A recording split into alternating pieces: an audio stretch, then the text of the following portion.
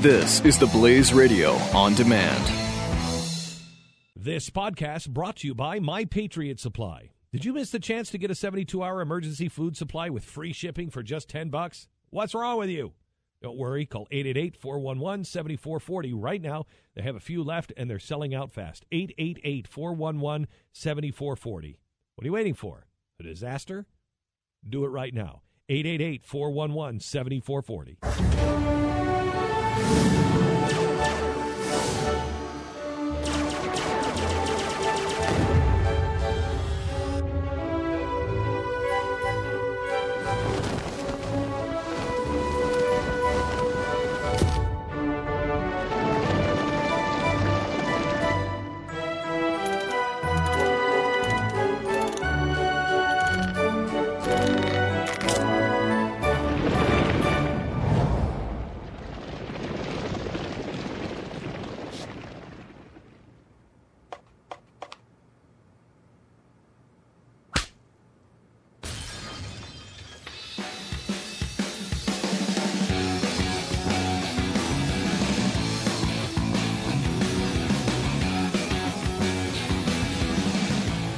Doc Thompson and Skip McComb in for Pat and Stu today. We barely made it into the studio. We were busy talking Glenn off of the ledge, making sure no sharp objects were around him. That was quite the duty. I wish somebody else would follow him around the rest of the day and make sure that everything's okay, because he's a little upset today, a little bit frustrated. Yeah, normally Pat and Stu are kind of there to go ahead and talk him off the ledge a little bit, but today that kind of fell to us. Yeah, it's a serious day. There's a lot of bad stuff going on, a little potential for a lot of bad, but, still, if you play the odds game, everything's going to be fine. Well, we can hope. You play the odds, everything's going to be fine. There's bad stuff that happen all the time. That's the best I got. That's the best spin I can put on it today. That's it. All right, here's the latest what's going on. If you haven't been following it overnight, apparently, some Turkish surface to plane missile shot down a Russian aircraft. 2 pilots ended up being killed. That's the latest. The second pilot was actually killed as well. Early on, we thought it was 1 pilot. We thought 1 had been killed, 1 was captured. It's 2 pilots have been killed. That's where it stands, and Russia is not happy. Vladimir Putin has come out and basically said, hey, we're gonna make sure somebody pays for this sort of thing. Now, what you have there is a NATO country in Turkey who has now been put at odds with Russia.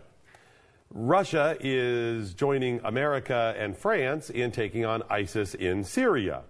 And obviously, Putin has had some contentious relationships with President Obama.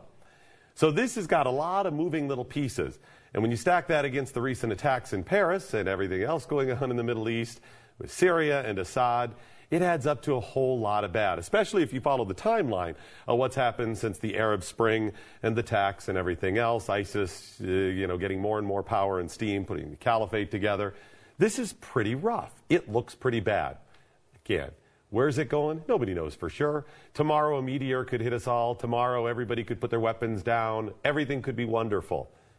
But it looks pretty bad. No, and there are a lot of angles that make this look really bad. Turkey has come out now and said that they actually warned the aircraft 10 times to avoid the airspace and didn't get any response from the Russian pilots. At that point, now Turkey is also saying that the Russian aircraft fired on Turkish airplanes itself, too. That's when the Turkish airplanes took artillery fire and downed the jet.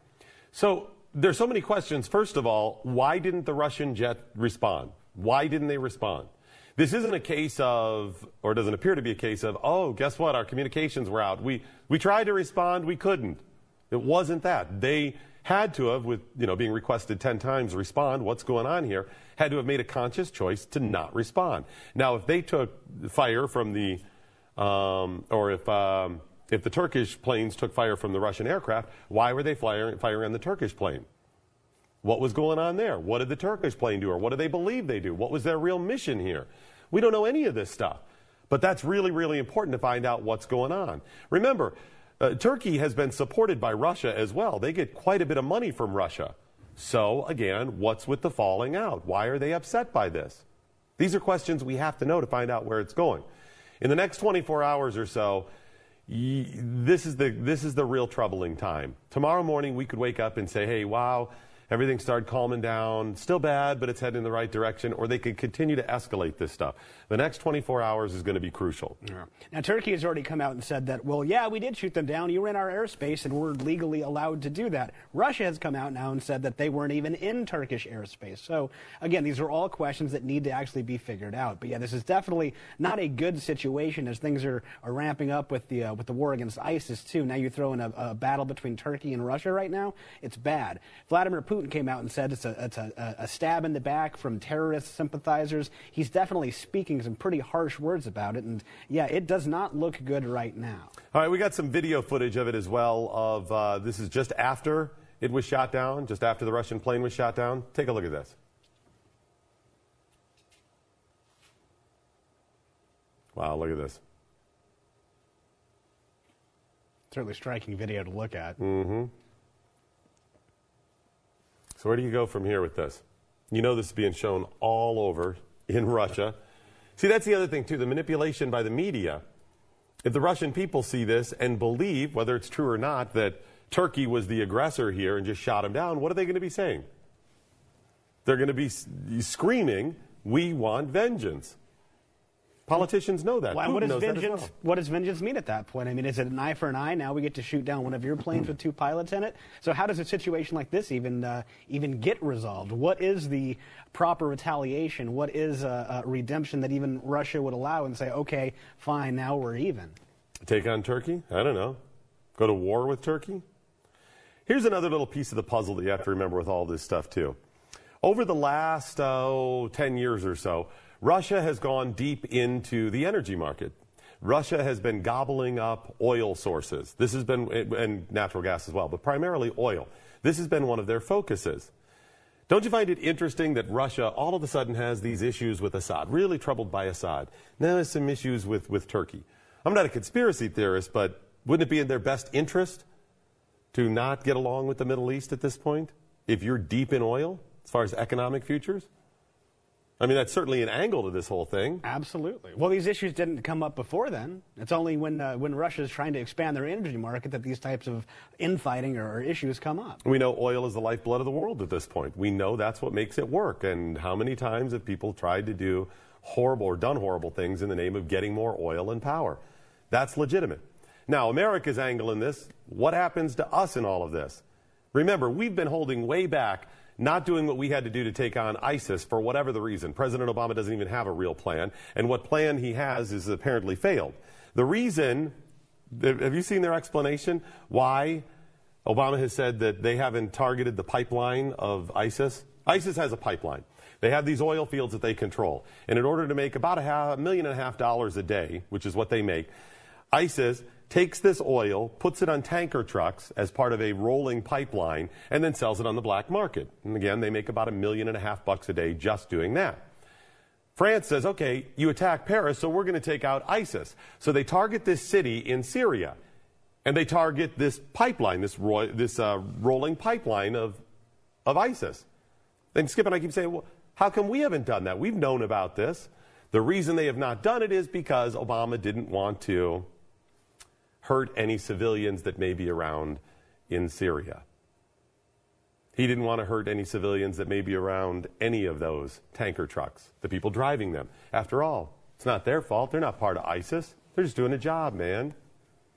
I don't want to see innocent people killed, but he had an opportunity to stop ISIS a year ago, over the last year, by shutting down that rolling pipeline. Stop those trucks from selling the oil, and they're going to be worth a fraction of what they're worth today. Now, they make money off of things like high taxes on their people, extortion. It's basically a protection racket from their own people, kidnappings, all kinds of things they make money on. But the bulk of the finances of ISIS comes from selling this oil on the black market that they have from these oil fields that we could have shut down essentially a year ago. Well, and it's such a stupid argument to say that you don't want to have any civilian casualties with that, because how many people have died at the hands of ISIS because they're able to expand? How many villages have they taken over? How many people have they raped and pillaged as they've been expanding their threshold on the Middle East? So, yeah, I don't want to see innocent civilians killed, but if there's a couple of truck drivers that gets killed to go ahead and end ISIS and actually cut off the pipeline that they're able to raise money, Isn't that worth it? How many lives would we save? It's the same argument with the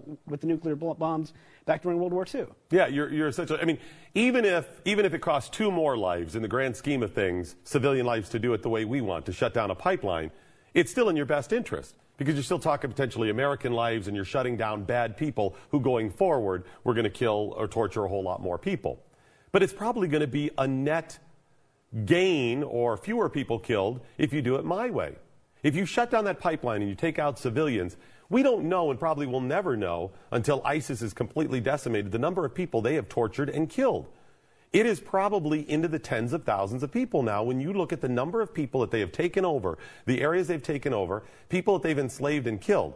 Now, many of those people are Middle Easterners, many of those people are Muslims, but they're still human lives. And you're still talking about, if we bombed and took out this rolling pipeline, the same type of people in the Middle East. So bomb them, blow it up. So this is Obama. This is what our strategy has been at best, is, hey, let's, work with diplomacy, try to arm some rebels, this type of thing, but not touch that oil because you may end up killing other people. As Skip said, this is an asinine argument. We just haven't done it. So France gets attacked. You have the attacks in Paris, and what happens? Then Obama's going to help France bomb. So what's the difference there, Skip? If we're helping France, we gave them information so they can bomb. Well, isn't that blood of innocent lives still on your hands then? Or why is it okay that it was our intelligence that when it led to a French campaign of bombing that ended up ending lives? I mean, if the argument with the State Department comes out and said, well, you know, we gave France that information, Josh Earnest goes to D.C., said that, well, then aren't you at least as responsible as France is? It doesn't make any sense. So if you do that, why don't you actually go ahead and take care of, handle everything yourselves? You have the intelligence, you have the weaponry that can do this, you have people. It doesn't make any sense that you wouldn't just do it yourself. Then you add in the fact that, again, France is a NATO ally, and we're helping them. And Russia has started helping them as well because they wanted to take out Assad. They were bombing first, and then they said, okay, we'll help out as well with France bombing to take out Assad. So now you've got Russia siding with a couple of NATO allies to take out Assad and do what they're doing to stop ISIS in the Middle East. And then you've got Russia potentially going up against a NATO ally in Turkey. Who do we side with? What are we supposed to do? Is Russia our friend or not? They're going to help take out Assad, a bad guy. They're fighting ISIS. We're not putting boots on the ground because they're doing it. But they're working against a NATO ally in Turkey. So it doesn't always just work out that the enemy of your enemy is your friend. There's Absolutely more layers not to the argument than that in and of itself. Now, what if Russia ramps this up and they really get in Turkey's face? And Turkey says, hey, I think it's Article 5 of the NATO treaty, which says anybody that attacks a NATO ally, all of the other allies must respond and defend. They have to. It's part of the treaty. Unless you're going to violate the NATO treaty, I don't think that's what they're going to do. So then we're fighting Russia there while they're trying to take out Assad, but yet we're helping them there. That doesn't make any sense. Now, back to the possibility that ISIS could perpetrate some sort of horrible terrorist attack again, and one even on Americans or American soil. In the middle of all of this turmoil, wouldn't it be best if you were ISIS to go ahead and throw more logs on the fire now rather than wait 6 months? To go ahead and just really put Russia and Turkey against each other? Because they know, they get it. This is going to make things more and more difficult for America if Russia and Turkey are going against each other. Wouldn't you throw logs on the fire? Wouldn't you pull off some sort of terrorist attack now? And here we are in the fourth quarter, and our busiest shopping season, and one of the busiest shopping days of the year coming up right after a major holiday, and just weeks before one of the biggest holidays in America. Wouldn't you do it now, Skip, if you have those pieces in place in your ISIS? Absolutely, and that's definitely a scary thought. I've thought for a while that Black Friday seems to be the perfect setting for something like that, too. It blows my mind that we haven't had more attacks like a la the Paris attack here in America, when a couple of guys with a couple of guns go into a Walmart location to start lighting people up. Now, where are you going to have a whole bunch of people congregating in one little area all on one day? Black Friday all across the country. It's a scary prospect. But it's real today. It's something we have to worry about. You got tomorrow. You got busiest travel days of the year. You got all of this going on. Why wouldn't they if they have it in place? Maybe they don't have it in place. And again, it's still unlikely in the grand scheme of things. But I am more worried about this than I have been since, I think, anything since 9/11. I'm more concerned seeing the geopolitical jockeying of nations and powers and dictators seeing all of that shape out and seeing the track record of everything since the Arab Spring, I'm more concerned about that now because I see all the little pieces being put into place. After 9/11, I mean, within a couple of weeks after it, things started slowly returning to normal. And we were concerned and we were freaked out about a few things, but I guess I thought everything was okay for some reason at that point. My mind was basically at ease, but this, it just seems too weird. Well, and during 9/11, I don't really know if there was the thought that there would be continued attacks, that this was a group who was constantly plotting. 9/11 seemed to be something that was planned for many, many years, that they had a very rigorous thing set out to go ahead and do this. And then also, too, it felt like it was somewhat isolated, being in New York. I mean, if you lived in the Southwest like I did at that time, too, is Washington, D.C., and even, I mean, the Shanksville crash and New York City, I was like, well, you know, I don't know if I'm too much at risk out here in Albuquerque. But now it seems like it could happen absolutely anywhere. Yeah, it's very, very odd, very strange. I'm just curious what you're thinking about this. Is this something that you think you're worried more about now, since 9/11 like I am? Or is this just, hey, I've been worried about other things in the past or whatever, this is just another one? Are you freaked out by it? Is this nothing to worry about? What are you thinking? 888-727-BECK. I do want to get your phone calls in on this. 888-727-BECK. Just want to know what you're thinking about this. Do you think it's coming? Do you think something horrible's on the way? Or is it, these things happen from time to time? Normally, I'm somebody that says to Skip, I don't know, possibly. So if I'm a little freaked out about this, that gives me even more concern to be freaked out, if that makes any sense. Well, and that's the thing, is it's not a matter of if it's going to happen. It's a matter of when, because there's going to be something that happens at some point. So it's a matter of when is it going to happen and how successful is that attack going to be. When things happen between South and North Korea every so often, they pop up every 10 months or so, every year and a half, more significant thing, and it gets real close that this could be the moment where they go full at it again, and then it calms down. And when it does, and I've said this to Skip a couple times, he's like, wow, did you see what's happened in North Korea and South Korea today? They fired off a missile. Did you see? Fired off a missile. And I always tell him, this happens all the time. Every 10 months, every year and a half or so, something significant, and it has been happening like that for decades. But any one of them could be the moment.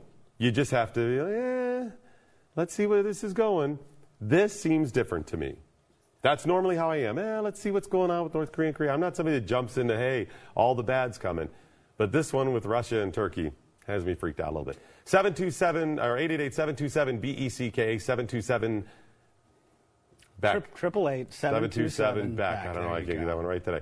Or you can also follow us on Twitter. It's at Doc Thompson Show and at Skip Lacombe. Tweet at us. Let us know what you think. Throughout the program, we'll use the hashtag #WhatILearnedToday. Hashtag #WhatILearnedToday.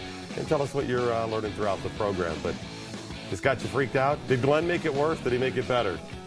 I don't think he made it better. No. We had some of your calls coming up. Pat and Stu program.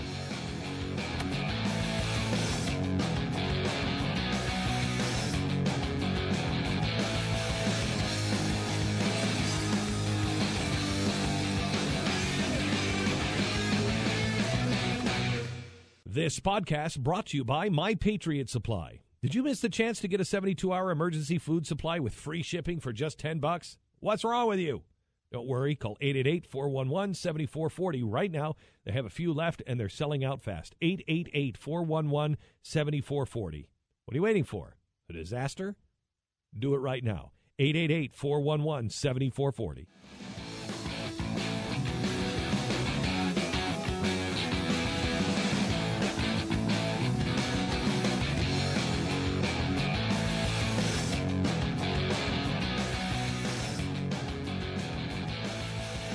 Doc Thompson, Skip Lacombe in for Pat and Stu today. Breaking news coming from the BBC right now. I just saw this come over. A blast has hit the state security bus in Tunisia. At least 11 people were killed in the blast. This was in the capital. I think it was near the president, carrying the presidential guards as well. I don't know if it ties into the rest of this or whatever, but there's certainly a lot of weird stuff going on in the world right now. And speaking of which, we had a worldwide travel warning from our federal government last night. A worldwide travel advisory. Don't travel if you don't have to. You know what this week is, Skip? A really busy travel time. Busiest travel time of the year. Yes, it is. And yeah, this hasn't happened very often, too. It's a travel advisory due to possible risk due to increased terrorist threats. Okay, now most of the travel this week is within the country, and most of the stuff they're talking about is outside the country, but nevertheless, still a huge travel time. Not good to hear. How often do they do this? Not very often. What do they know? Why do they tell us this? Unless they have a reason to believe that there's something out there. Increased chatter about certain things. We know that's happened before, and it's often paid off into something horrible. Well, and the actual information they've said is the federal agent said that current information suggests the Islamic State and Al-Qaeda and other terrorist groups are continuing to plan terrorist attacks in multiple regions. But this is something we've known for a long time. They've been trying to plan terror attacks for as long as they've been around. They've been happening all across the world. So, of course, that's not any new information. So that means that there actually must be some increased chatter or actually some specific information about a direct threat to a direct area. Now, they said this warning will be in place until, I think, late February or so, which pretty much encompasses the Christmas season. I mean, if you're ISIS, see, if I'm the terrorist and I say, hey, I'm going to attack America, I'm not going to New York. Maybe they will. Maybe they still want it to be spectacular. I'm not going to D.C. I'm going to small-town America. You can go to a mall or a shopping center in small-town America, a school, a building, whatever, and you can take out just as many people. But you also then put the little seed in people's minds in America that, hey, you don't have to be in New York and we can get you. You don't have to be in D.C. You go to Walla Walla, Washington, or Parma, Ohio. You go to Chesterfield, Virginia, someplace smaller, and you attack people there. Isn't that what you would do? You absolutely think so, too. I mean, that actually is, if in terms of what their goal is to truly cause terror and actually truly scare people, then yeah, you would think they're going to want to go to some of these smaller communities, too. And at that point, it's even less about actually taking out just as many people as you can, which you would think would be easier in a place like New York, but actually instilling fear, letting them know that, yes, ISIS, Islamic State, can get to you no matter where you are. Right. If you're in Crete, Nebraska, you're like, oh, come on. Okay, I know it's a problem, and I don't want to see America attacked at all, but they're not coming to Crete. Go to Crete. Well, it's the same thing I said earlier, too, with after 9/11, even though, I mean, this horrible terror attack was going down, it was like, well, it's kind of isolated. It's in New York and on the East Coast. Northern Virginia, those are certainly spots you think would probably be attacked if there was anything. Not Albuquerque, New Mexico. But at this point now, I would be more concerned about attacks happening in an area like that or literally anywhere in the country. Yeah, that's exactly what I would do. Now, what I would do if I was them is probably do it around Christmas or Easter. Probably Christmas, because you also get the whole element of shopping and you hurt the U.S. economy as well. That's what I find interesting. It's not just a terror warning after Paris. It's a terror warning after Paris that extends well beyond the Christmas holiday. Yeah. Doesn't that stand to reason? Even if you were going to attack a small town as ISIS, wouldn't you go around Christmas? That's quite a spectacle. That's a statement there, right? Yeah, and the State Department continued forward saying these attacks are going to be a wide variety of tactics using conventional and non-conventional methods and weapons, targeting both official and private interests. So that makes me think, too, okay, conventional, non-conventional, small and big targets, private and public. So they're saying pretty much anywhere is a target. That's right. Which also kind of makes me think, too, and again, this goes back to my whole conspiracy theory type thing, too, of is this just the state, the government trying to gin people up, trying to scare people worse than they are? I don't know, man. And you know, even more conspiratorial, too, when you're like, did any of this stuff really happen, or are any of these attacks actually happening, or was that plane actually just a government plane, too? And I don't think it's crazy talk or whatever, but you see information released like that where they actually did do a travel advisory and said, yeah, you know, because we're concerned about them planning attacks, which they've always done. And, you know, they're going to use conventional and non-conventional methods. And conventional and non-conventional weapons. They're going to target both private and public interests. It's like at this point, you're like, well, really? Yeah. What information do you actually have out there? It's either you actually do know something, or you don't know anything at all and are just making it up. Well, and they love to do things like if they have some specific information where they think it's going to likely be a conventional weapon, or they really think it's going to be a biological attack or whatever, they can't tell us, or they say they can't tell us specifically what it is, so they go, well, we want to warn you of a biological attack, or a chemical attack, or conventional weapon. You see what I'm saying? They do that to kind of cover it when they may really mean something specific. But I would use alternative methods. I would be creative with it. I wouldn't go for the planes again. I mean, TSA does a horrible job. We know that. But the rest of us are thinking airplanes when you get on an airplane. So I wouldn't do that. I would go into the very simple, small areas, the things we do every day, and turn that against us. I'm not going to give you specifics. I don't want to give them any ideas. 888-727-BECK. Let's go to the phone lines. I want to hear your thoughts. What does this all mean today with Russia? What does this all mean with them having their plane shot down by Turkey? 888-727-BECK. Let's go to Sal in Utah. Hey, how you doing, Sal? Hey, doing real well. Hey, I think you guys are spot on. I've been listening to you guys' show for as long as I can remember or had a chance to. Well, thanks. But my fear is that we start talking too much about things. I appreciate you're not going into too many details. Yeah. I've been thinking about this for probably the last 20 years, and I'm surprised it hasn't happened yet, or the way I'm thinking. You go after infrastructure. You go after the fear factor. One moment of fear can do more than blowing up the biggest thing you can imagine. It's those little tiny attacks that will scare the crap out of people. Sal, you're right. I could, and again, I won't do it. I've told Skip off the air. I would love to be able to share my crazy ideas because they're absolutely genius, and I've got about a dozen of them. He's pretty twisted, folks. He's twisted. I just have a nefarious mind. But let me just say, these would all be things that are very simple, very accessible, and would disrupt the most common stuff in our lives. Not everybody even flies. On 9/11, yeah, that was a spectacle. They brought down a plane. There was a lot more to it. But if they could disrupt, Sal, your everyday life, going to work, your wife's, your kids, whatever, stuff like that, you never have a chance to feel safe. That is powerful, man. Yes, definitely. I truly believe, like you, I have one of those minds. I've thought of so many different things that could be done, and it scares me. It truly scares me. Let me ask you this, Sal. When you see this stuff about Russia, though, in the plane today, is this just another one of those, or does this one have you more concerned than maybe some other ones? Absolutely. And you know what even is scarier to me? It's going to be used totally as politics. Our president, remember we had a president once before that used wartime in order to stay as president for more years. Could that not happen this time, too? You know, we've had other people suggest that as well. That scares me probably more than having somebody attack me at the mall, because I guarantee you, my carry permit, I'm ready. Sal, I understand. I really do. And thank you so much for your support and phone call today. Thank you. Congratulations on getting added to the terror watch list. Yeah. God bless you guys. You're doing a great job. Thanks, sir. Appreciate it. Just by watching, you're automatically on the terror watch list. Just so you know, that's our gift to you. Thank you so much. Thanks, buddy. No, it sounds so crazy to say that, to go, well, maybe this guy would use it or somebody else would use it to stay into power.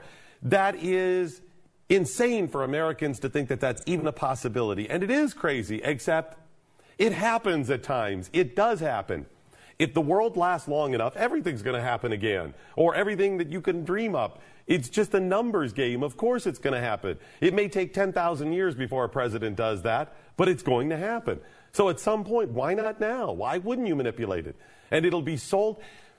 A president or anything that somebody would do to infringe rights in America can never be sold as an infringement of your rights. They cannot, with Americans and all the guns we have and enough sane people like us, could never march in and say, we're going to do this, this, this, and this and infringe your rights. Can't happen. It will not happen. It will have to be us begging for it. Please stay into power. Please take our guns. Please do whatever. Why would we ever do that? Under the guise of something else. Well, I've got to stay in power. Look, ISIS is attacking us. You don't want to transition now, do you? Please stay into power. Keep us safe. That's why it's so disconcerting or disheartening when you hear people say, well, we've got to give up a little bit of our freedoms in order to be safe, like the Patriot Act or whatever. That's the same type of stuff. You're begging them, take my rights to keep me safe. When people ask for their rights to be infringed, when they ask for President Obama or anybody else to stay into power, that's when you know it's serious and likely to happen. Let's get a couple more phone calls in. 888-727-BECK. Let's go to Joe in Florida. Hey, Joe, how are you? It's actually Dave in Oregon. Oh, sorry, Dave in Oregon. Hey, Dave, how are you doing, sir?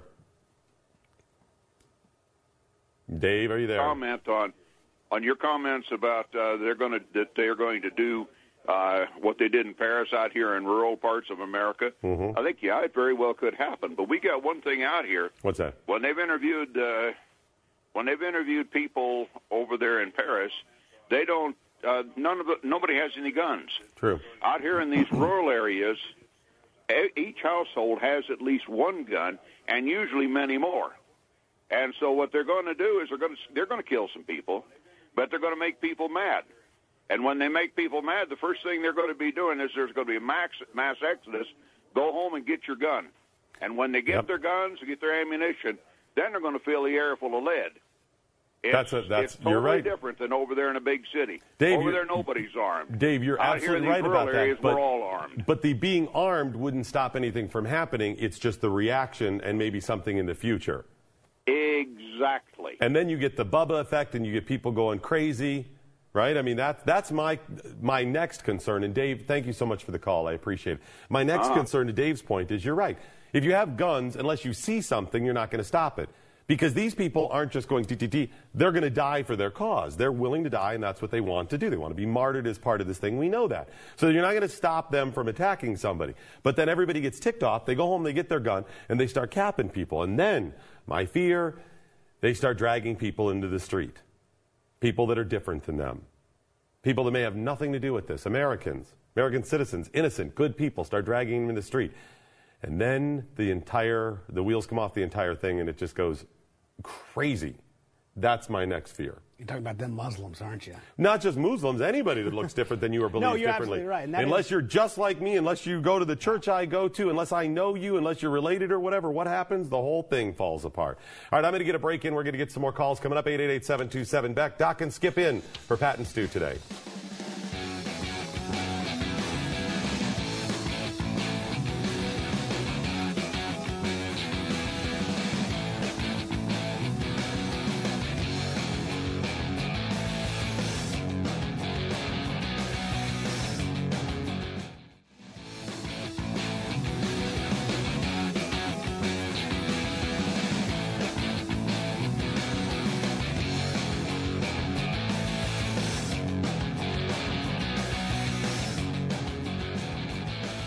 Doc Thompson and Skip LaCombe pinch hitting for Pat and Stu today. We're regularly heard on the Blaze Radio Network. If you would, please check out our programs there.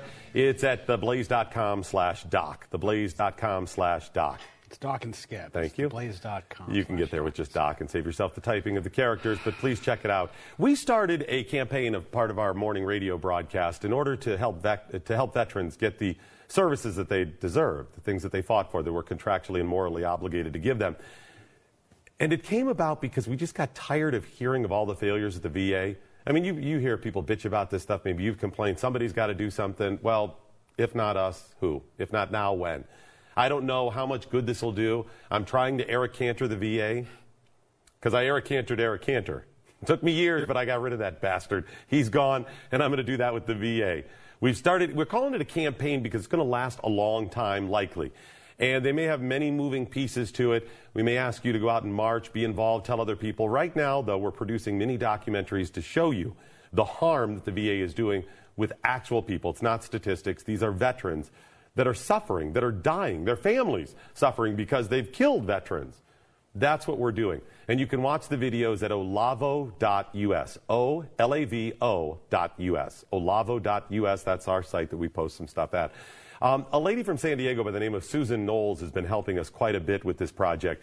She's actually been doing a lot of the research and legwork, meeting veterans and setting up interviews for us to talk to these people. And Susan joins us now via Skype from San Diego.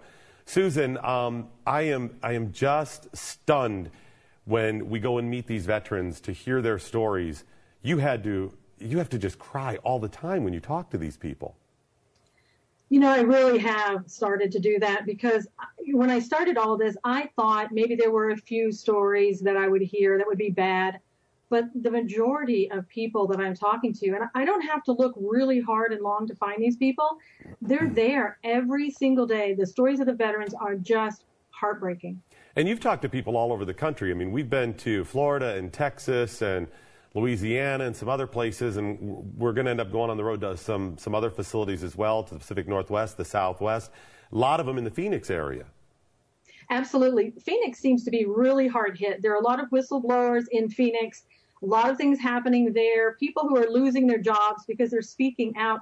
And there's even an article up on the Blaze today of a senior VA official who was demoted for unethical and possible criminal behavior.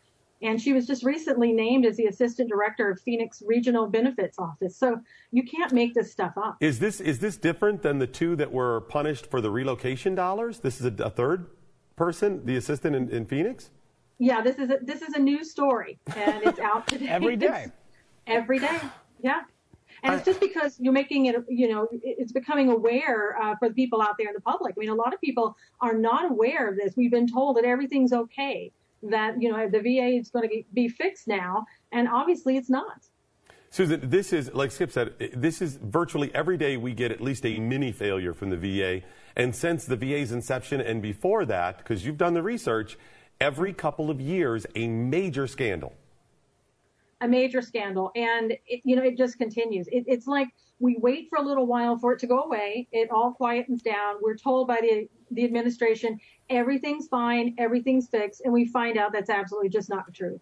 Now, Susan, you've been speaking to a lot of these veterans, too. Now, what's been one of the biggest themes that you've heard while you've been talking with some of these veterans in terms of a problem you've seen time and time again with these veterans or with the VA? Well, we've been told that the wait lists are no longer, you can get in as quickly as possible. That's just not true. Not what I'm hearing. I'm hearing that a lot of veterans, especially those with PTSD, they claim to be over-medicated, and they have a number of prescriptions to be taken at one time to prove that. And the VA suicides, and we all know that veteran suicide is at least 22 a day. It's probably a lot more than that. But they're not getting in to see psychotherapists along with the medications that they're being given. Susan, what is your background, by the way? Explain to people what you've done, what your history is. Well, I'm a former practicing attorney, and I'm also a licensed psychotherapist. So I have seen people with PTSD, and I know the signs. I know how difficult it is. And I also know that if you're under the care of a psychiatrist, you should also be seeing a therapist at the same time. And many of these veterans are not. They can't get appointments. I mean, and it seems to be, and again, you have a background in this, that they just want to medicate them and shut them up. Again, this is a little conspiratorial. I'm admitting that, but it seems to me like they're doing this with alternative motives in place, because we know this is not a solution. Anybody with any medical knowledge knows you just don't give people drugs and say, oh, it's all going to work itself out. There has to be some therapy, and you have to get to the root of some of these problems. And certainly 25 medicines at once is not going to help them. I'm wondering if they're not getting some sort of benefit and monetary support, or their strings are being pulled by K Street from these drug companies saying, just give them the drugs. Well, I think that's a real possibility. And I just don't understand, because in my practice and the time that I've been practicing, I've never seen anyone be given that many medications at one time. There has to be a reason for that. And I know the veterans have told me when they have this many medications, they can't do anything. They can't think. They're not a problem then, and some of them feel concerned that maybe that's what the VA wants, that they'll no longer be a problem and maybe they'll just kill themselves. Now, that's their opinion, so I have to take it that's how they feel. Anybody I speak to who has any sort of working knowledge with the VA or the failures of the VA, I like to ask them this question, too, of what is the answer then? We know what the problems are. We've seen them time and time again. Every day more news comes out of it. But what is the answer? What do you think, Susan? Well, I think, and a lot of veterans that I've spoken with, I think the VA, it just needs an overhaul completely. It's not working. Ever since, I was a child, the VA has not worked. I know my father was a veteran. My brothers are veterans. My father tried to get help with the VA, and he wasn't given help with the VA. So that goes back many, many years. You can't keep doing the same thing and expecting it to work. You have to try new alternatives. And I think trying to give the veterans a choice of where they need to go is a great thing, but you have to actually give them that choice when they try to go. They're not getting appointments even outside the VA, some of them, to be seen by a doctor, even with the new choice program. One of the reasons the Phoenix VA has been kind of ground zero for some of this is there's so many veterans in the area. A lot of veterans retire to warmer communities or areas, and Florida has a huge veterans community, and so does Arizona as well. And the Phoenix VA, of course, was the site of these wait lists where veterans were killed by the VA. Let's be honest. They waitlisted them. They are responsible for the deaths that's on their heads. The people, from what we can tell, really were not punished. Some people were moved around. Some people were retired early in all of this, still with pensions, still got their money. It seems to be a lack of accountability that has to be part of whatever solution we come up with, whether we shut the VA down, whether we fix it, change it, whatever. There has to be accountability. People have to be fired if they even screw up a little bit. Absolutely. And one way to do that is to make the public aware. Again, the public's not told a lot of this information. They think everything is being taken care of, that this administration is taking care of it. And I think they would be absolutely shocked at some of the things that I've heard. And I do know there's a group called Veterans on Patrol in Phoenix, Arizona. They're also located in Tucson. And they're actually going around and finding homeless veterans that nobody even cares about anymore or knows about in that area, unfortunately. And they're trying to bring them to get help at the VA. And I'm hoping, that they will be able to get them help at the VA. But I think those people, they just gave up. I think so far, let's update people on what happened here, too. After the scandal broke in Phoenix, we know some people were moved around, but that was pretty much it. They came out with this, hey, we need some extra money, which the VA is fully funded, by the way. They have plenty of money. Not that they shouldn't, they just do.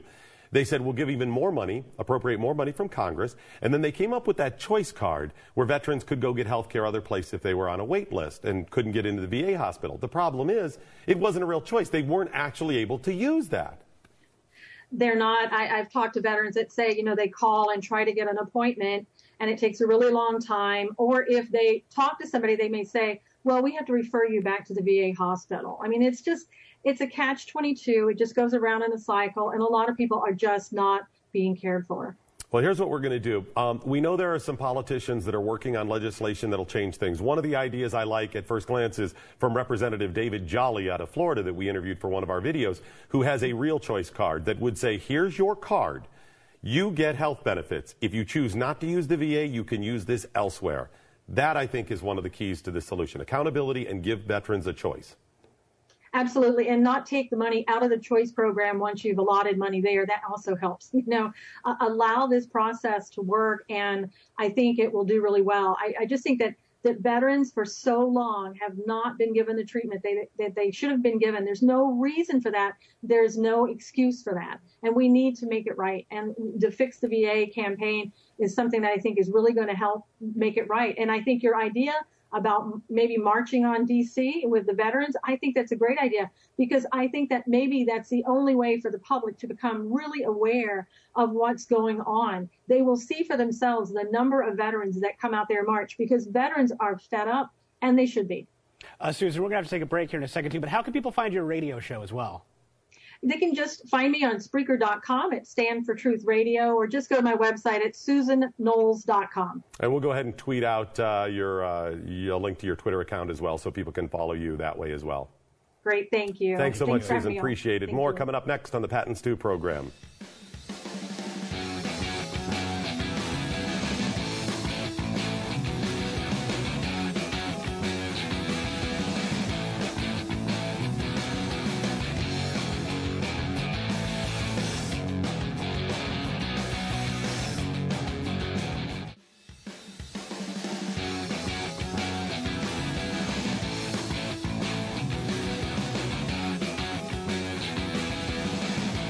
Yeah, it's at Susan Knowles, by the way, on Twitter, at Susan Knowles, and I just tweeted it at Doc Thompson Show and at Skip Lacombe, so you can find her, and also a link to the videos.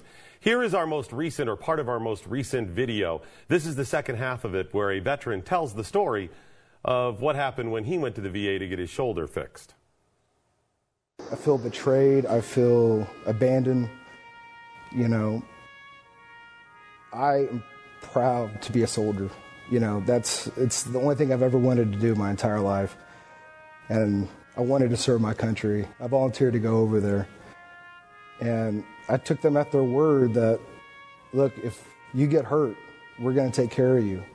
And then when I came back, I had injured my shoulder in a Humvee accident during a combat operation, and they wanted to fly me out, and I said, no, I want to stay, because that would have been the end of my tour, and I had a lot of guys I was in charge of. And so then they said, we'll fix it when you get to Fort Stewart, when you demob. I got there, and they just wanted it was just paperwork, so they just kicked us out.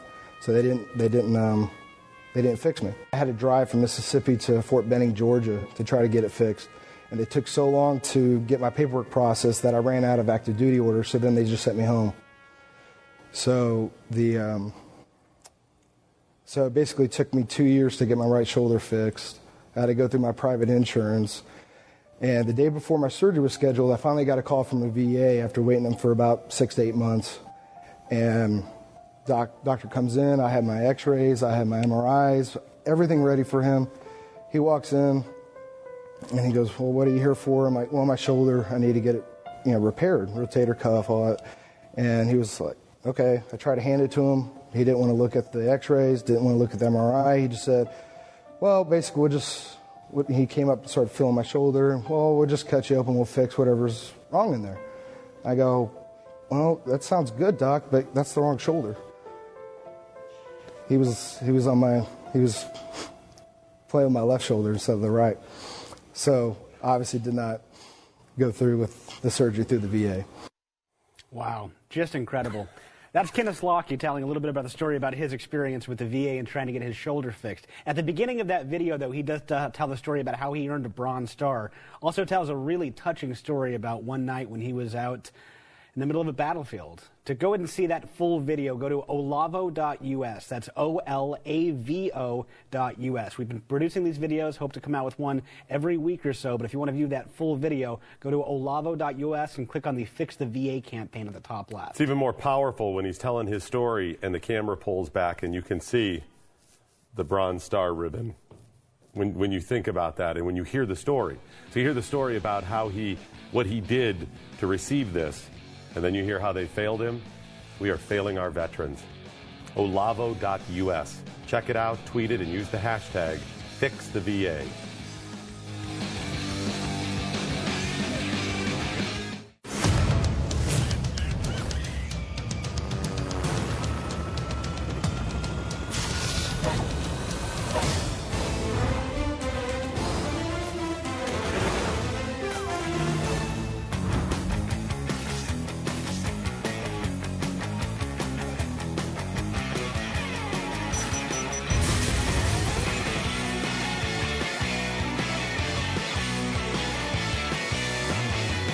Doc Thompson, Skip Lacombe pinch hitting for Pat and Stu today. Thanks so much for joining us. So, we have an update on Ahmed the Clock Kid.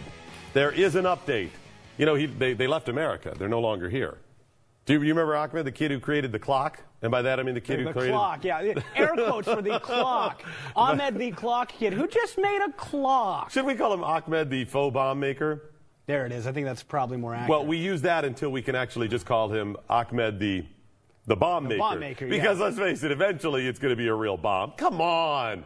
You remember the story. The kid supposedly created a clock, takes it to school, and it looks just like a bomb. Everybody knows that. You know it was not just creating a clock. There is no way he just said, I'm creating a clock, going to take it to school, so everybody thinks I created this cool clock that looks like a bomb. At least bomb was a part of it, even if he thought it's a clock that looks like a bomb or a faux bomb, right?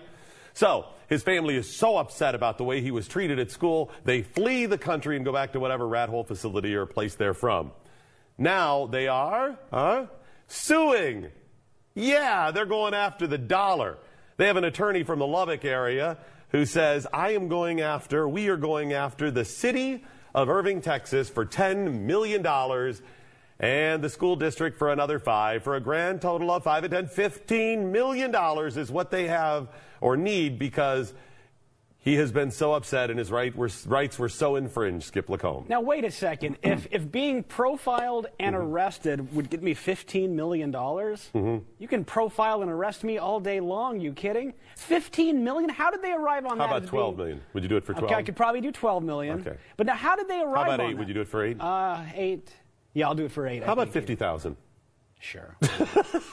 No, but how is that going to magically absolve them? The $15 million, that's the number it needs. We need 10 from the city and 5 from the school. In addition to that, written apologies. The money wouldn't suffice enough. We need to go ahead and get an official "I'm sorry" on official school letterhead. I gotta be honest. If I'm settling out of court on something like this, or I even win it, I'm not so concerned about the apologies I am about the cash I'm at not that concerned point. at all It's about the it. money. Please, how about about this? The money. Imagine if the city of Irving and the school district said, okay, we're going to pony up the money. Here's $15 million, but we will not give you an apology.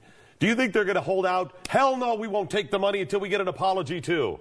Do you think that's what they're going to do, Skip? No, I think that'd be fine. They tell you what, we're going to go and give you the money, but we're not going to give you the written apology. Tell you what, we'll give you a silent, backroom verbal apology. No written apology. I think no apology whatsoever. In fact, we're going to double down and say we think we were right, even though we paid you off and we're calling you dirtbags. We're going to trash you in the media, but give you the $15 million. Okay, yeah, what do you think they respond? We'll give you the $15 million, but we're going to make it out to Ahmed Clock Kid Muhammad. Right. It'd be, one of the giant checks. We bring it out. Here you go, Clock Kid. Here you go. How about Ahmed the Bomb Kid? Would they do that? Bomb Fake Kid. Bomb? Faux bomb. I bet they're still taking the money at that point, though. Of course. It's all about the money. The attorney gets, what do they get, about a third of it or something like that? So he'd get $5 million of this. So they're only going to get $10 million to soothe their hurt feelings, the infringement of their rights. Listen, you don't even identify with America. You left because you say you were being oppressed here. But you identify enough about your personal freedoms, a cornerstone of America, that you have to get the $15 million, of course. Then it's all different. Then you're all about America. Come on. This is about the cash. It's been BS from start to finish. Either the parents knew he was sending the kid was going to school with this, or the kid was doing it on his own. But there was a level of douchebaggery about this.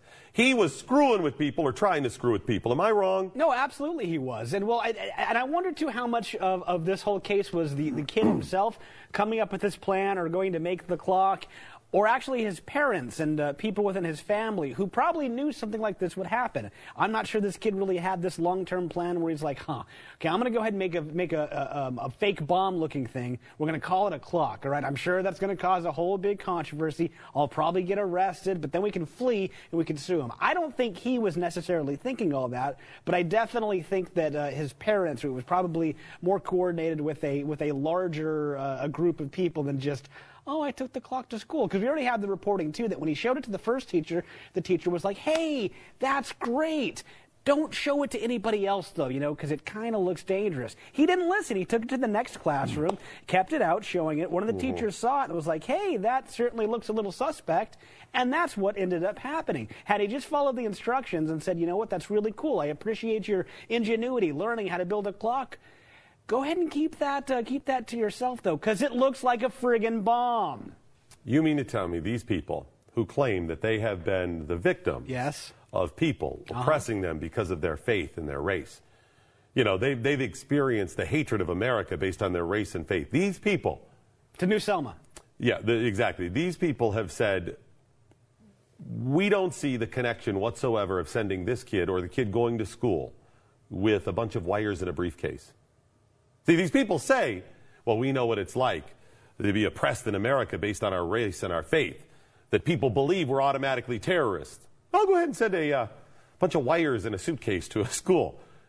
If you're the person that is oppressed to this level, that you claim you understand that, wouldn't that be top of your mind? Wouldn't you go ahead and do everything you could to mitigate any sort of appearance of impropriety with something like that? Okay, wrong or right. Skip and I, one of our closest friends and producers on our radio program, happens to be Muslim. A guy named Callie works out of New York. And he tells us the tales as an American who proudly supports your rights and my rights, who is not bothering anybody but practicing his faith. In fact, he's more conservative than Skip and I most of the time about things. He knows what it's like to have to go through security at the airport. And he goes, every time I have to give myself some extra time because they're going to see Khalid and they're going to be like, okay, pull it on over here. He knows what people think about him. So this family knows what they think. Even the 14-year-old kid, he's likely heard this stuff from his parents. At 14, you didn't hear your parents talk, and in this case, you don't think he heard them say, oh, they're targeting us because we're Middle Eastern, because of our faith or whatever. Even if that wasn't a general theme that happened all the time, you can't tell me there weren't a couple times over dinner that Dad came home to tell a story about something like that? Of course, even if that wasn't a general theme that happened time and time again. And this kid is so smart, but he's not smart enough to get a suitcase full of wires at school maybe thought to be a bomb. Hasn't added that up. He's a great little inventor. He can put this stuff together. He's fabulous. He's wonderful. But he didn't think, some people could think that was a bomb. Oh, okay, please. Of course. I don't think he was trying to blow up the school. I don't think he had that nefarious intentions, but I do think he was trying to scare people. And I think, and I could tell when I heard this little sucker talk too, the little interview, I know what he was doing. He was the one who was looking for plausible deniability. Maybe they didn't think it would go to the whole lawsuit level, or that it would turn into this big of a story. But this little sucker, I honestly believe, was trying to poke people in the eye and then have plausible deniability. What? It was just a clock. What are you talking about? I did that as a kid. I know what it's like. Not with a bomb in school. But why wouldn't he have done this? It was just a clock. I'm just bringing the clock to school to show people. Which is more likely? A kid that is obviously this smart, who knows what's going on, screwing with people, or, oh, I'm just making a clock. And now they want $15 million. They say they want this because his rights were infringed. When they had him at the office, they say he was interrogated for an hour and a half without his parents, 7-on-1, 7 administrators, teachers, police, whoever, all in there interrogating him. And I'll even give you, that probably should not have happened, too. If I had a kid, too, and I found out that they were being interrogated for an hour and a half, I'd be upset. So I'm with you. That's messed up. But again, we're talking $15 million here. Absolutely, without question. They should not have talked to him without his parents. At some point, you have to bring the parents in, and I stand there. It's not worth $15 million. It's worth, in this case, because there was the possibility of a bomb. Remember, they thought this was a bomb, or there could be other bombs. So, okay, I'm going to give a little bit about a parent being there for questioning if you think there is imminent danger. You know, someone has a gun on you, you got to make some choices or whatever. So I'll give you a little bit of a cushion about the parents not being there. Yes, the parents should be there. It's certainly not worth $15 million. It's not worth the family getting a penny. Maybe some disciplinary action for the people at the school, and by disciplinary action, I mean a stern talking to. Hey, did we handle this right? Pete, you probably should have done this. Janet, don't do that again. There it is. Review your policy. That's all that should happen here. The family also said it was wrong that in addition to them speaking to him for an hour and a half without his parents, that they tried to get him to claim or to swear or say, or I don't know if it's verbal or written, that he did this as a hoax to make people think it was a bomb, and he wouldn't do it. They say that's another reason. For all of these reasons, they need $15 million. Let's also point out the fact that schools, generally speaking, are these no-tolerance policies, too, with any sort of weaponry brought into school. If you have anything that even looks like a gun, people freak out and will get suspended. People say, well, it wasn't a bomb. It just looked like one. Why does the same litmus test not hold true on that? It looked like a bomb. I don't care what you believe. Maybe it wasn't. Maybe he was just building a clock. Okay, none of that matters. It's all thrown out the window because it looked like a bomb. Same thing with the kid who was eating a Pop-Tart into an L shape. Or if you go, pew, pew. Whoa, what are you doing there? I know, I'm sorry. I was just no guns on set. For dramatic effect. No, you can't have that in here. No, you mean whoa, don't point that thing over here. It just goes to show these zero-tolerance policies. Man? They say there's, in and of itself, zero tolerance. We can't tolerate even if it looks like it. Well, at the end of the day, that little briefcase clock that Ahmed the Clock Kid made still looked like a bomb. How ridiculous. It's a briefcase clock. Done right there. Everybody knows. You honestly thought this was a clock. Why did he build it without the briefcase? Why didn't he put a face on it? Why did it look like that? Why are the wires hanging out? Come on. You going to buy a clock like that? But then again, I'm the crazy conservative gun nut for suggesting that, you know what, it was just a Pop-Tart. Maybe we don't have to kick the kid out because he had a Nerf bullet in his bag. $15 million for this nonsense. They have 60 days to respond to the attorney's letter demanding the $15 million. What does the city do, Skip? What does the school district do? Man, $10 million in the city of Irving, Texas, where we are right now. Skip and I are broadcasting from Mercury Studios in Dallas. It's actually in Irving, Texas, right outside of Dallas. That's where we are. That's the city this studio is located in. What does the city do? What does the school district do? I think at this point you have to fight it. I mean, you don't want to set the precedent that something like this is going to continue to happen. They won't. They're going to settle out of courts. But at this point, Ahmed and his parents aren't even in the country. So if they want to come actually and face our legal system, they're going to have to pay to come on back out, too. Pay for a hotel while they're there. I don't know what their financial situation is like, but it could certainly incur costs to them. I think that they've made this lawsuit simply because they know they're going to settle out of court for it. And here's the point, too. I mean, if this actually goes to a jury of his peers, I wonder if the people of Irving, Texas are going to be okay giving this guy money based on the circumstances of the case. And there's the linchpin right there, Skip. A lot of times, I would say if I ran a business, like most businesses, the cost of doing business, or even if you settle out of court with some of this stuff, right? You just give them the money and move on. It's going to be better in the long run. Court costs, you drag this thing out. But in this case, there are two reasons I say you do not give him the money. Number one, this is bull crap. This is one of those ones. I'm so ticked off about this that I could not give him the money. If I was a citizen of the city of Irving, I would dig my heels in and say, you know what, bankrupt the city, take the whole thing down. You're not getting a penny from us. I don't care if we have to shut it down, sell all the houses, torch them, all move out of the city, unincorporate it, just go away. I cannot within me see that kid getting one stinking penny, the little bastard. I'm serious about that. It ticks me off. You know what he was doing.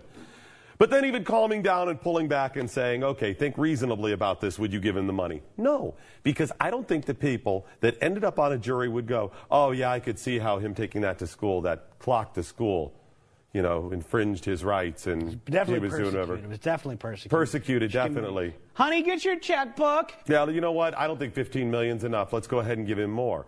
No, I think there's going to be enough people on the jury that go, no, of course that's what he was doing, and they're done. And then you know what I would do? I would drag these people's name through the mud. No, I wouldn't set out normally to do that. But in this case, they keep thrusting themselves out there. They keep putting it out there saying that he's the victim in all of this. No, I just start beating them in the news. I just start putting it out there and showing how ridiculous they are. They fled America because they couldn't take this. So you're going to come back to America to cash that check? You're okay to come back for that then? No, you just beat them up. How about you? No, I agree. I think that's definitely what should happen. However, I don't think that will happen. I'm sure they'll settle out of court, and this family will probably get $6 million. If that happens, I'm taking a clock.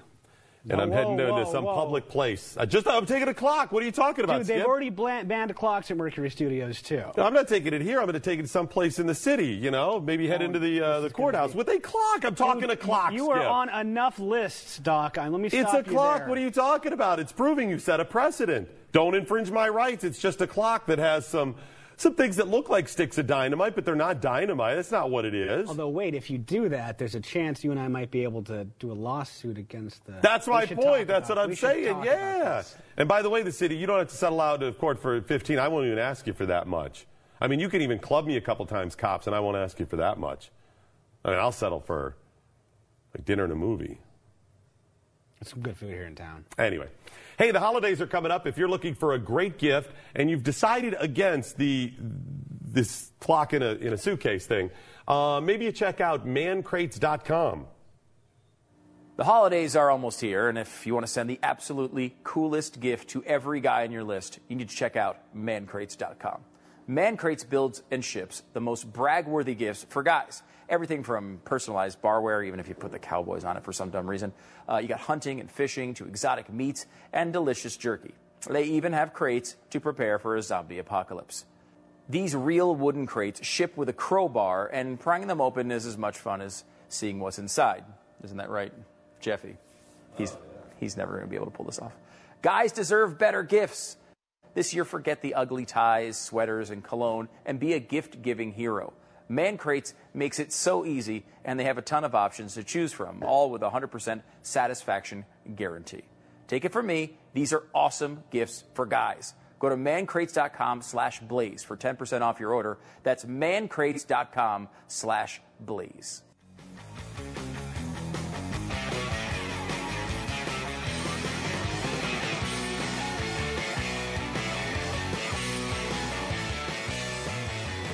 $15 million. A lot of money.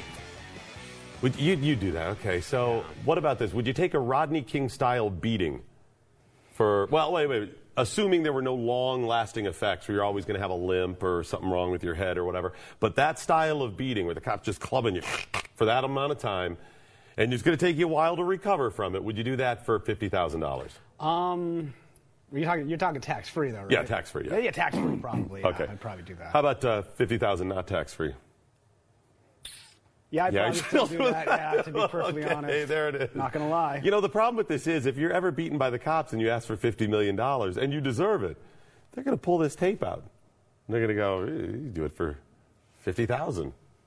Well, Can you destroy this tape after the program? Have this destroyed immediately. At least that part of it. Edit that out. Edit that part out. Get rid of that or whatever. Fine. Here's what I'm thinking we do. And thank you to the member of the crew for suggesting this. Here's what we do. To make our point, what if we were to do this? We were to take a similar style clock and take it up to a bunch of different Muslim organizations like CARE. You go up to CARE and you go, hey, a meeting of CARE, hey, I've got this clock for you. And you open it up. Oh, okay. Or during one of the worship seasons, you go, hey, CARE, or Muslim group, here it is, look at this, I've got this clock for you. And you even say, hey, it's a clock. How do you think they would react? Do you think they'd go, oh, look, that's a clever-looking clock. I wonder if you'll get an invitation to the White House for being so clever, Doc Thompson. Probably not, no. How do you think they would react, Skip? They're going to probably call the cops on you, I would think. Why do you think that would? Because that's what they do. Yes, it exactly. looks like a bomb. That's the whole point. And then your point is over. In fact, the city of Irving needs to do that. They need to hire some people, some private investigators, whatever, to pull this off on tape at like 10 different facility meeting of primarily Muslim people. And you know their reaction is going to be, they're here to blow us up. And then you go, hey, look at this, jury. Here you go. Everybody else thought this, even people like you. How about I showed up at Ahmed's house, the clock kid? Hey, look, I built a clock too. What do you think the family would be saying? Do you think they would go, oh, wow, cool clock. Hey, check mine out. Maybe we can compare notes, compare clocks. What would their first thought be? That you're there to harm. To harm them, exactly. But no. He was infringed. Got to give the $15 million or whatever. Wow. I'm so tired of this BS. And now they've become poster children. This is the poster boy for having their rights infringed because I'm just an evil person that hates other people. Well, we'll see what happens in the next couple of years because there's been another poster child who's actually been gotten in a little bit of trouble. You may remember from about 2013, a Qatar-born man named Sadiq Long. He became the poster boy for the Islamophobia related to the no-fly list. Now, how it lays out... Wait a minute, I remember that case. That was where they said he was on the no-fly list and shouldn't have been, and he was just being targeted? Yeah, he's actually, I believe, born in Oklahoma, but had regular travels back to Qatar. He had gone back to Qatar to visit his ailing mother and was not allowed to travel back to America. And for some reason, with perfect time in the news, that got huge attention. CARE even got behind it. Mother Jones was behind it. How dare you? All You're kinds just of going people. after this guy. You put him on the no-fly list because of all of these things. You're just evil people targeting people based on their race and their faith. Well, there's an update to him because he's just been arrested with his family, border of Turkey, as a member of ISIS. Him and his family, part of an ISIS cell, and he now sits in a jail cell. Oh, so what you're saying was because they targeted him unnecessarily when he had no affiliation to ISIS, that ticked him off to the point that he became radicalized? It's our fault? No, he was part of ISIS, actually. Oh. Yeah. Of course, that's how they'll spin it. That's how they come out with it. But it's great now, too, since he was such the poster child of all this stuff. There's been some people who've been going back and noticing some of Mr. Long's interviews. Really? I have a choice interview with you when he was on with MSNBC with Chris Hayes. Check this out. Sadiq, and I don't want to endorse the suspicion that has been cast upon you for no reason that we know. But I do want to ask you, since you're here, do you know why you were put on the list? Do you have affiliations with people that would make you a suspicious individual? I have no idea, really. That is hilarious. I have no idea. I'm not sure. I mean, I'm a member of ISIS, but I can't think of any reason they would put me on the list. I have regular phone calls with people who've already been busted trying to go ahead and blow stuff up all across the world, but I don't know why they would put me on the list. When you're editing out that other part of the show today after the show, I'm speaking to people in the control room, could you take that piece that we just did and send that to Chris Hayes? Could you go ahead and email that little link to Chris Hayes and get him to check that out? Okay, good. Thank you. I appreciate that. I think Chris Hayes needs to, you have any reason why they do this to you, innocent person? Any reason whatsoever? I got no reason why. So yeah, maybe, just maybe, the clock kid will be arrested in a couple of years trying to join some cell or trying to get There's no across question in somewhere. my mind. You've not heard the last of this kid, whether he's paid off or not. Even if this goes away from the media in the next year or so and it's done, a ribbon put on it, they're paid off, he's not paid off, it's end of story, you will hear from him again, whether it's 5 years or 10. Well, and I don't remember all the details, too, but Clock Kid's father, too, had some ties to some foreign nationals, too, and was, I don't think it was directly related to terrorism, but definitely was activist-related stuff with some high-ranking government officials. Yeah, that some people had questioned whether it's wrong or not. I mean, yeah, it's whatever. But it's all just information. I just believe that this kid is going to be trouble. I'm not saying a terrorist. I don't believe in that necessarily. Which he could, any of us could. I just mean I think this kid has kind of a chip on his shoulder about it. I think that's what a lot of this was about. Here's my question about the guy who was on the no-fly list. Has he gotten the invitation to the White House yet? I don't think so. I'm not. When is that coming likely? Do we know? I don't want to speak for sure because I don't know for sure. Okay. But I got to think it's going to be coming. Well, maybe it's Thanksgiving. It could delay stuff. Maybe he's coming over for Thanksgiving. I mean, they'll get him in for the holidays, though, right? Well, you know how they always pardon a turkey? Oh, maybe what he's if, just throwing this out, I'm not saying again this is going to happen, but what if maybe the president pardons a terrorist instead of a turkey? Oh, that could be. It makes about as much sense. So, do we know if he's going to be part of the lighthouse tree lighting ceremony, or that hasn't happened yet, right? No, not yet. Oh, you know what? I think this guy, you just go ahead and put at the tree in New York. Has that one been illuminated yet? The Rockefeller Center, is that? I think so. I don't know for sure. That'd be a good one to do with this guy, because eventually he's going to get it, just like the Clock Kid got the invitation to the White House. We should keep him out of New York, though, right now. No, he's fine. He's fine, right? I mean, we know it's not a problem. What a bunch of nonsense. Sometimes this stuff turns out to be true. And, of course, they're going to bang the drum. Anytime this stuff comes up, you know, back in the day when he was on the no-fly list, to pretend like there's nothing to see here and you're just a hater if you even dare to question it. Back to the attacks in Paris. Not all Muslims are terrorists. Not all terrorists are Muslims. There are plenty of Muslims who don't want to bother anybody else and just want to practice their faith. However, most terrorists in America, in modern times, their terror is based on being radicalized as part of their Islamic faith. Those are all facts. Those are all facts that you cannot dispute. You can try, but if you're trying to dispute them, it's for some agenda you have, whether you're extremist right or extremist left. Not all terrorists are Muslims. Not all Muslims are terrorists. And most terror in America or in the West at this point in modern times is committed by people who are doing it because of their radicalized Islamic faith. No, it's very simple. And the fact that so many people can't say that, can't acknowledge that, particularly in the administration itself, the President of the United States, anybody on the Democratic ticket for president, too, they don't want to say that. And I can't figure out why. I mean, you can't even be honest with yourselves like we are, too, saying that, yes, not all Muslims are terrorists, but the terror that's going on right now is being committed by radical Islamic terrorists, people who are using their twisted view of Islam to cause these attacks. The fact that people can't be honest and just say that is sad. There have been multiple politicians. In fact, Gavin Newsom on Bill Maher? Yeah, Real Time with Bill Maher. Is it Real Time? Is that the show? Yeah. Real Time with Bill Maher on HBO. Or Politically Incorrect, no.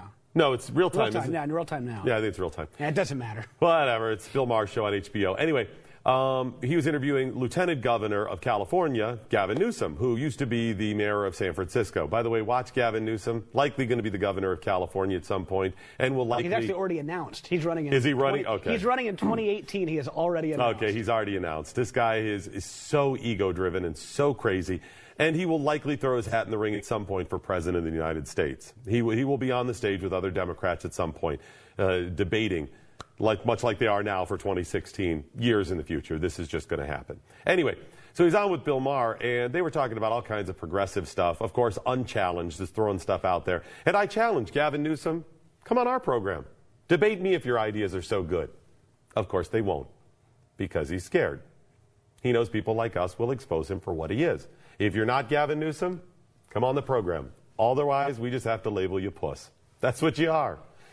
Regardless, though, on the program last night, as I was watching, and I think it's a week long that they rotate on HBO is how they do it, he talked about all kinds of progressive stuff and even brought up guns. Bill Maher talked to him about guns. And he threw out a bunch of BS statistics about guns, people who own guns, and the amount of crimes committed with guns, leaving out all kinds of information. But then suggested that most terror in America is committed by people with guns. Look at all the terror created. They've started trying to equate what goes on in Paris with people like Adam Lanza, who goes into schools or movie theaters or anything like this and shoots the place up. Trying to equate the two. And that is not the same. It's nowhere near the same. Would you consider somebody going and shooting up a school or a movie theater terrorism? No, because those people aren't necessarily attacking an idea or ideals. These people have a screw loose. These people are crazy. James Holmes, who went into a Denver movie theater and shot up a bunch of people, that wasn't because he was trying to advance some sort of a political cause or that he was guided by his Christian beliefs or his atheistic beliefs. It's because he's freaking crazy. Even the guy who shot Gabby Gifford, too. He was crazy. He didn't have any strong ideological beliefs in saying, well, I'm going to shoot her because of this, that, or the other. That was not the case. So that wasn't even a Republican versus Democrat thing, because if I recall correctly, you're right. He was a registered Democrat. Yeah, you're right. It's not. So these people are not doing it because of some extremist ideology. Their goal is not to create terror, as we define terror, meaning multiple things, to create fear and then a bunch of other domino effects from it. Their goal is to kill people so they can get their name in the news, but not an ideology. This is not terror. President Obama has also tried to compare the two. That is not the case. They are trying to spin this to go after your guns in a different way. They know it's not true. I'm just telling you that's out there so you can be prepared to fight that argument around the water cooler or around the turkey when your crazy cousin goes, hey, all these people that shoot up schools, that's terror too. They're not Muslim. That's not terrorism. It's Doc Thompson at Skip Lacombe, pinch hitting for Pat and Stu today. Tell us your thoughts by following at Doc Thompson Show and at Skip Lacombe and using the hashtag #WhatILearnedToday.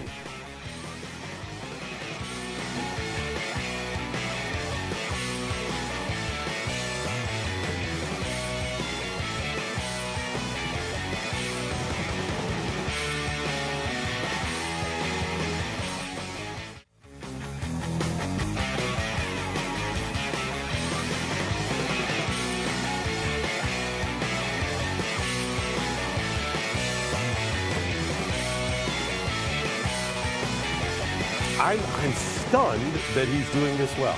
I just did not expect Ted Cruz to do this well. I had hoped he would do real well.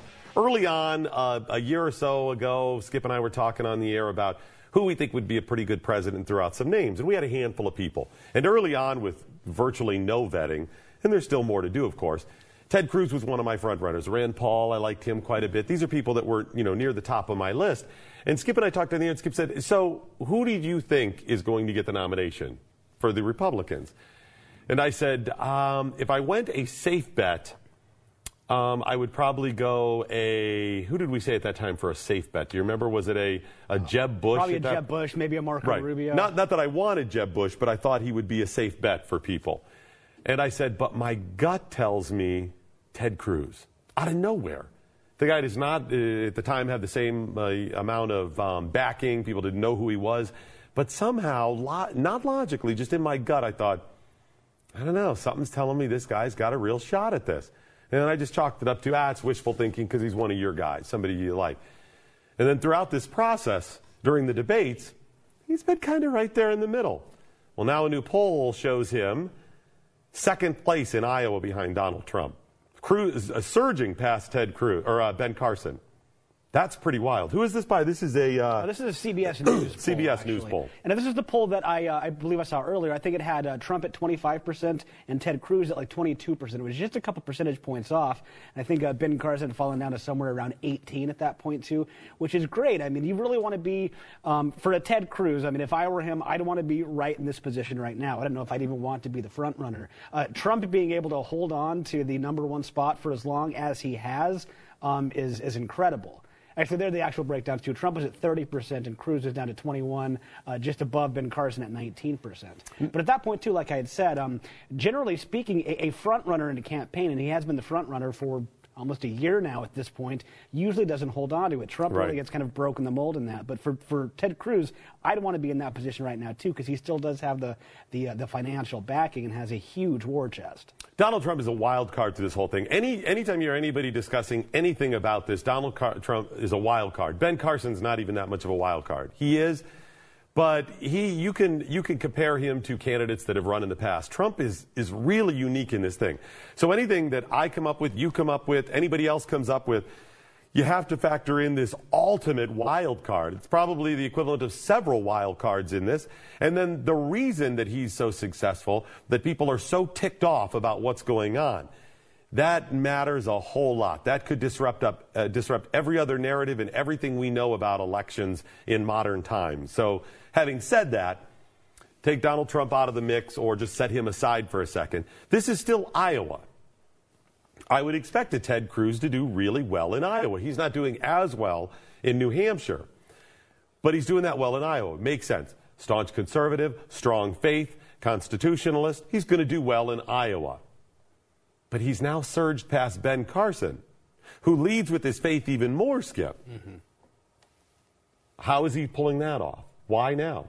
I don't know. I think it's just a matter of timing, too. And that's the $100 million or $100,000 question, too, is exactly how do you navigate the time frame it takes to have a campaign like this and what truly resonates, too. And I think it changes not only election cycle to election cycle, but day to day, I think it changes. That's why you see so many ebbs and flows in terms of these polls, too. They've been a roller coaster. Jebs and flows, no, did you say? No, ebbs and flows. Who's ebb? No, Ebb, it's a like a give and take, in and out. Down, okay, okay, I'm sorry. Idiot. Yeah, speaking of Jeb Bush, he's down to 5% in Iowa. In fifth place? Yeah, fifth place. Fifth place in Iowa, 5%. He was supposed to be the front runner.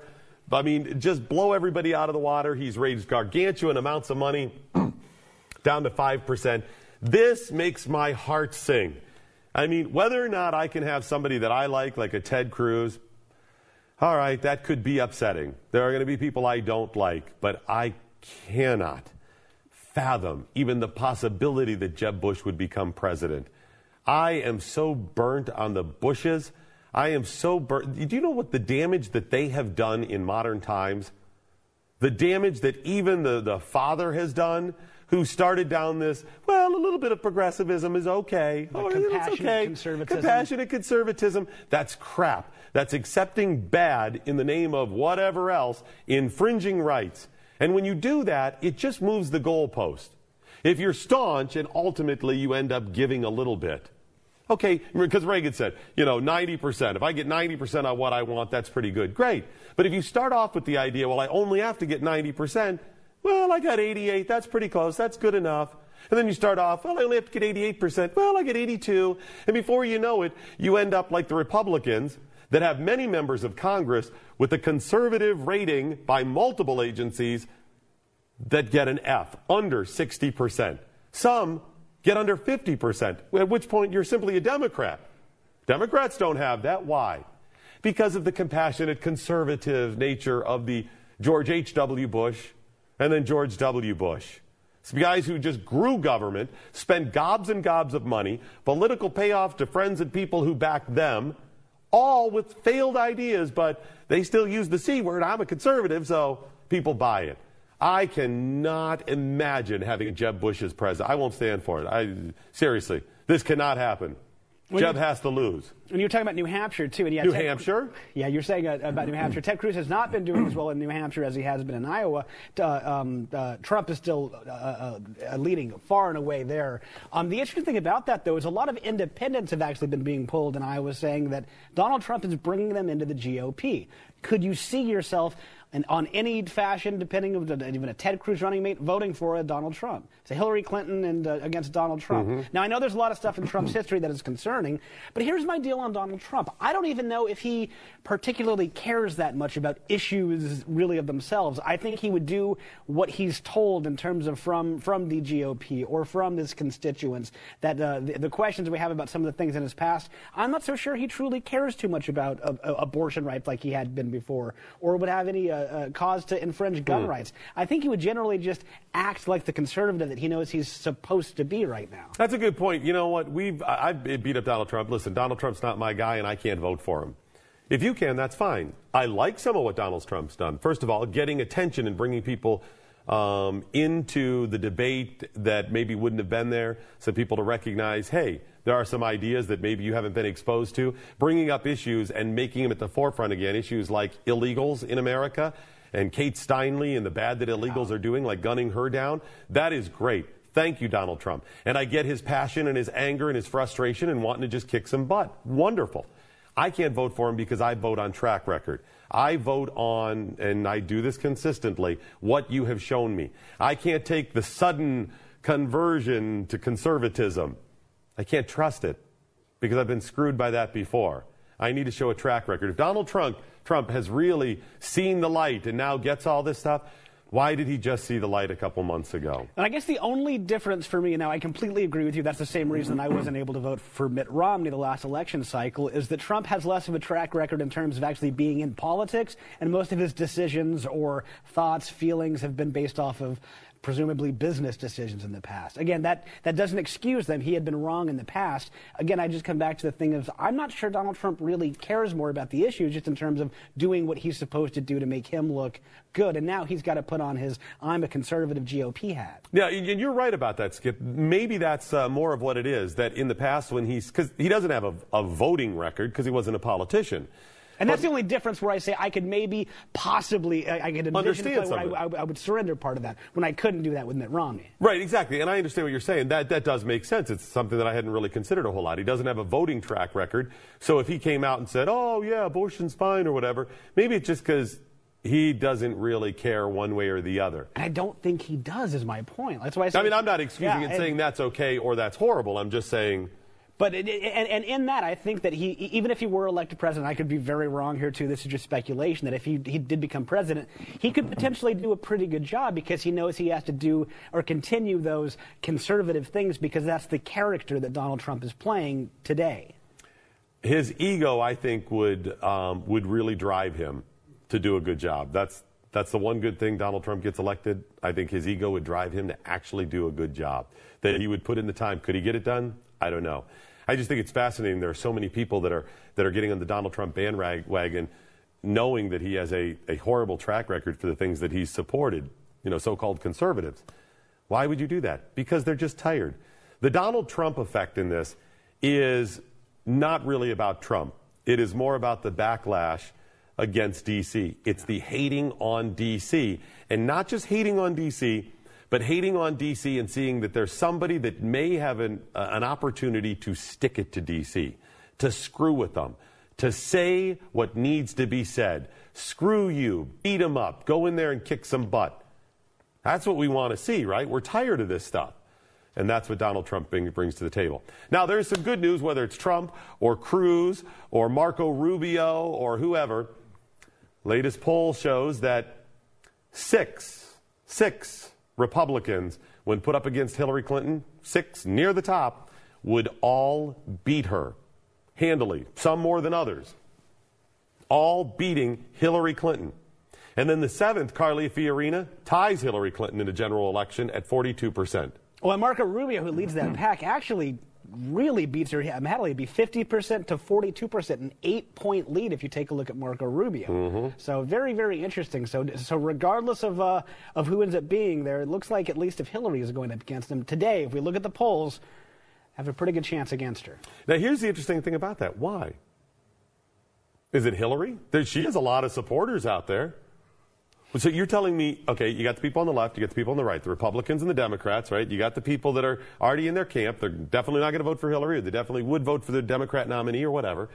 We're talking about the people in the middle then that you're swaying. This is always what it is, this meaty middle. Not the people that are in one camp or another. Meaty middle. Why would they vote for a Marco Rubio in that level over a Hillary Clinton? The minority thing is potentially out the window. Yeah. They both have, one in their column about that, woman versus Hispanic. So why? What does he bring to the table? It's got to be a hatred for Hillary Clinton and not a track record, because they're very, very different. Otherwise, Marco Rubio would be doing better in other things and whatever. You'd have other Republicans doing just as well. Why? It's got to be a backlash, much like the Bushes, against the Clintons. At the end of the day, the Democratic Party is going to have a harder time, I think, as we get closer to the election. Yeah, they are not in a good shape. Quick break in. It's Doc Thompson at Skip Lacombe in for Pat and Stu with you tomorrow as well as we head on down to Thanksgiving.